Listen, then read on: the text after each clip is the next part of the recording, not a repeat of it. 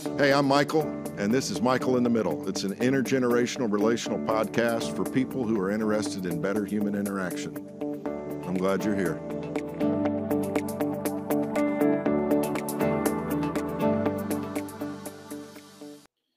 Wow, episode 18 is here. We've had a great start to this podcast, and I'm so grateful to everyone who has been tuning in and downloading and responding in the way that they have. It's been really gratifying. Not for any personal, I guess, achievements, but that there seems to be something about what we're trying to share here on Michael in the Middle that has resonated. And so my whole deal is about trying to find ways to get in the middle of doing something good for someone else. And sometimes that means, at least for me, that I end up having to come to you as a solo performer, as it were. I guess I have got a lot of really good people that I'm looking forward to having here on Michael in the Middle, and sometimes schedules just don't work out in order to get it done in time for my great producer Rob Walls, Farnish Media, to be able to have it in time to get it out, because we are really focused on producing a weekly segment for you to consider. And this week, it's just me again. And I hope you're okay with that. I'm okay, because I'm looking forward to sharing with you a little bit of something that potentially I would hope would be of help to you as well. It certainly was for me as it unfolded over the course of a few months, about 10 years ago. And just a little bit, I'll be sharing some thoughts from a blog that I wrote in 2012. My wife, Sarah, and I have been married for over 41 years. And this past weekend, at the time of this taping, we were in Salisbury, Maryland with our oldest son, Chad, and his wife, Amy, and their 8-year-old son, Reston. It was a great time to be together with them. And on Saturday, December the 3rd, we celebrated our oldest son, Chad's 40th birthday. And wow, it's just hard to believe that much time has passed. As the parents of adult sons, we have learned a lot. There were so many things that we learned as we went as young parents. Chad was born in December of 1982. Brian was born in May of 1986. And then Austin, or as some of his friends on the NBC network and in comedy clubs around the country know him, James Austin Johnson. We've always called him Austin in the family. He was born in July of 1989. And so looking back across the years, there were a lot of different things that were going on, just in terms of the culture and the things that were happening in our country. And in the states where we lived, the boys really have only attended schools in Tennessee and Oklahoma as they were growing up. So naturally, there are influences that occur outside the home in places like school and with ball teams and different opportunities for the boys to be involved across the years. But being mom and dad to these three great guys remains one of the greatest joys of our lives. I mean, for some people, this episode may hit harder as a parent. For other people, I think what I'm going to share with you is applicable just in general terms to things that we end up holding on to sometimes too tightly in our lives. And so just by way of introduction, the blog from which I'll be sharing here in a couple of minutes was written in response to a time in our lives where our sons in 2011 and 2012 were dealing with some things in their own individual lives, and then it kind of impacted their relationships with each other and with us. And it turns out that maybe I have a propensity to try to direct the course of action in other people's lives. And, I discovered, particularly in 2012, maybe that I was overreaching at times in the lives of my sons. When a parent um, stops and thinks about how much their child means to them, and this was particularly true in my case, man, I just wanted what I thought was best for them. And so there would be times where it would be like, in essence, God loves you, and I have a wonderful plan for your life. we, I don't remember who first coined the phrase "God loves you and has a wonderful plan for your life," but we've joked about the fact that sometimes we can end up trying to take control, maybe when we shouldn't. And so, a little bit of what I'm sharing here over these next few minutes kind of comes from some of that.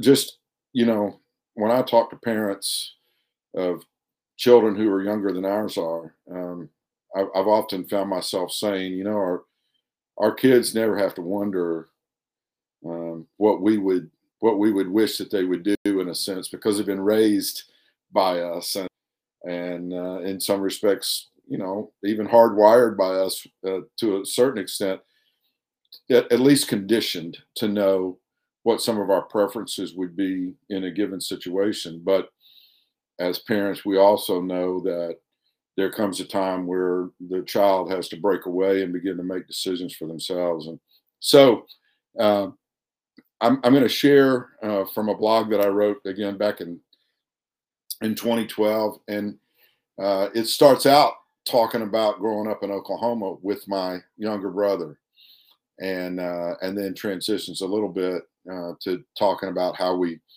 work with relationships in general. But just kind of wanted you to have that background about what motivated me to write a blog called "How Strong Do You Have to Be to Let Go?" I remember my childhood pretty well, at least from the time I was about 3.5 years old. I remember Western Oklahoma sunsets. I was born in Duncan when we were a year old. When I was a year old, I should say, we moved to Elk City, Oklahoma, out off historic Route 66. So I remember those Western Oklahoma sunsets and oil derricks and cattle. I remember winds that blew, and I remember living right next door to the church where my dad served as the pastor. I remember downtown department stores where if you signed your name on a piece of paper, you could take your purchases home that day and pay the store on another day later on, because if you said you'd do something, you'd be too ashamed not to keep your word.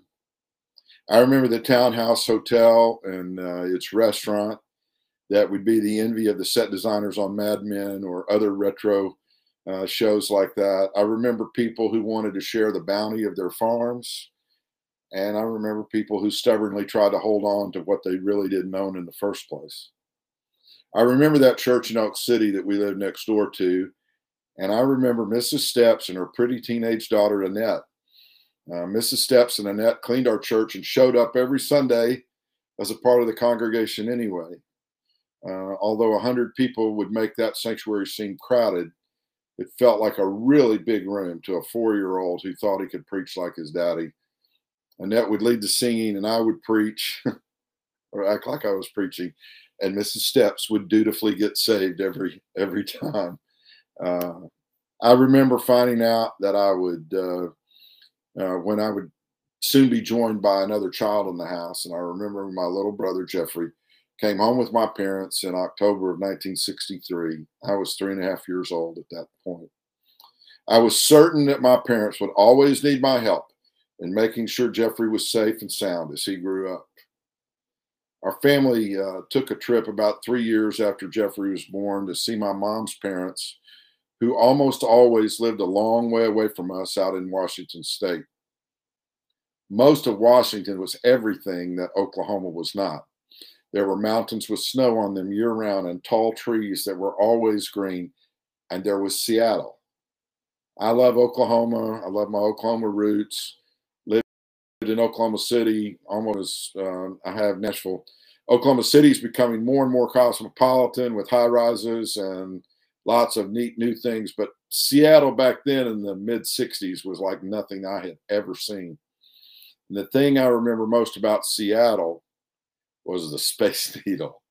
And the thing I remember most about the Space Needle was that it went a long way up in the air, further up than anyone should go without the aid of an airplane, in my opinion. And I remember standing on the observation deck over against the wall with my dad, absolutely scared to death. But I also remember my maternal grandfather, a tall Texan named John Thomas Crawford, holding my little, helpless, innocent brother over by the railing that overlooked beautiful Seattle. Jeffrey was hanging onto the rail, and Granddad Crawford was hanging on to Jeffrey. And to this day, when I tell this story, my palms get sweaty, and it's hard even to type, maybe. Jeffrey says he doesn't really remember that event, and I just can't seem to let it go. Maybe all these years later, that event is one of the reasons why it's still hard for me to let some things go, because we don't naturally let go of things that matter to us. One of life's greatest challenges is knowing when to hang on and when to let go. It challenges us in business, it challenges us in churches, it challenges us in relationships. Be interested, if we had a chance to dialogue in person, I would want to know, have you ever heard this cliche? If you love someone or something, let it go. If it comes back to you, then it proves that it was right for you to have that person or thing in your life. If it doesn't come back, then it was never really yours in the first place. That may sound good to some, but to me, it sounds just like 1,000 other cliches I can't stand, because life is not a cliche or one easy answer after another. Sometimes you're so scared you just stand back against the wall and hold your breath. Sometimes you muster the courage to scream, "Don't do that." And sometimes you just have to let other people make their own choice. And whatever you decide might have little to do with what the other person decides to do. That's something that I'm having to come to terms with. Life at its best is a true gift from God. So it's also true that it's a gift from God even when life is not so great. Because if you have life, you've been blessed. If you share life with people you love and who love you, well, you're blessed more than most. I admit that there are still times when I think about our 3 adult sons like I thought about my little brother when my parents brought him home. Remember when I was talking about that helpless little innocent boy? My little brother is now Dr. Jeffrey Johnson, superintendent of the Churches of the Nazarene in South Texas. He and Julie have 2 beautiful and gifted daughters and marry talented, handsome men. Jeffrey and Julie thrive on being PJ and Juju to granddaughters Ava and Indy and their grandson Wyatt. Things have really gone pretty well for them as a family. And I guess Jeffrey at times would say that he has some fears that maybe we never really talked about. But to be honest, I wish I was more like he was as a 3-year-old looking out at the great expanse of Seattle, so wide-eyed and unafraid. He was so free because he didn't know what could happen to him if he fell. I was so bound because I knew what would happen if he did. Life is full of opportunities that could make us afraid. And common sense is a much better friend than stupidity, that's for sure. But today, I'm wishing and praying for the ability to at least walk over to the rail and see for myself how beautiful that Seattle landscape is. I know the fear probably won't go away, but now I'm afraid more of missing out on what's out there for me and for my sons and everyone else that's dear to me if I just stay plastered to the wall. So, whether it's your family or your church or your colleague at work, maybe you need to ask if there's something new in terms of possibilities you've not yet seen in them. Clearly, I love my wife and sons and their families more than ever. The will to protect them has never been stronger. But I'm also learning that the distance between a hug and a chokehold is very small. I don't want to hold so tightly to what I want, to what I think, that I squeeze the life out of that which is most precious to me. I'm trying to let go, yes, and let God, cliche as it sounds, because I have to trust God and know the difference between what will kill me and what will give me a more abundant life. And I have to trust that God's ability to handle the unknown in between is greater than mine. One of my all-time favorite movies is What About Bob? Bill Murray played the afraid, insecure, I can't do this. That he played that role to perfection. He had to take some baby steps before he could get in that elevator. And sometimes I think I'm still taking those baby steps down the hall. So I'm praying today that I'll be strong enough to let go of that which has me bound and wise enough to hold on to that which will ensure my ultimate freedom. And that's the blog. But here's a postscript. Whatever the nature of your relationships are with loved ones or with people that you've been close to, particularly if it's a parent-child relationship, just know that the best thing you can do is let them know you believe in them and you trust them and that you're going to be there for them no matter what. Again, kind of sounds almost like a cliche, but the most important things our kids can glean from us is not only our wisdom, but our unconditional love and support for them as they work things out for themselves. Everybody has to make their own decisions, and ultimately, everyone is responsible for their own decisions. And the decision that I made many years ago about learning how to let go just a little bit has resulted in probably the best times I've ever had in my relationship with my sons, as they are not only my sons and the fathers of my grandchildren, but they are some of the very dearest friends that I have as well. And I'm glad I learned that lesson. And I'm glad I'm still learning that lesson.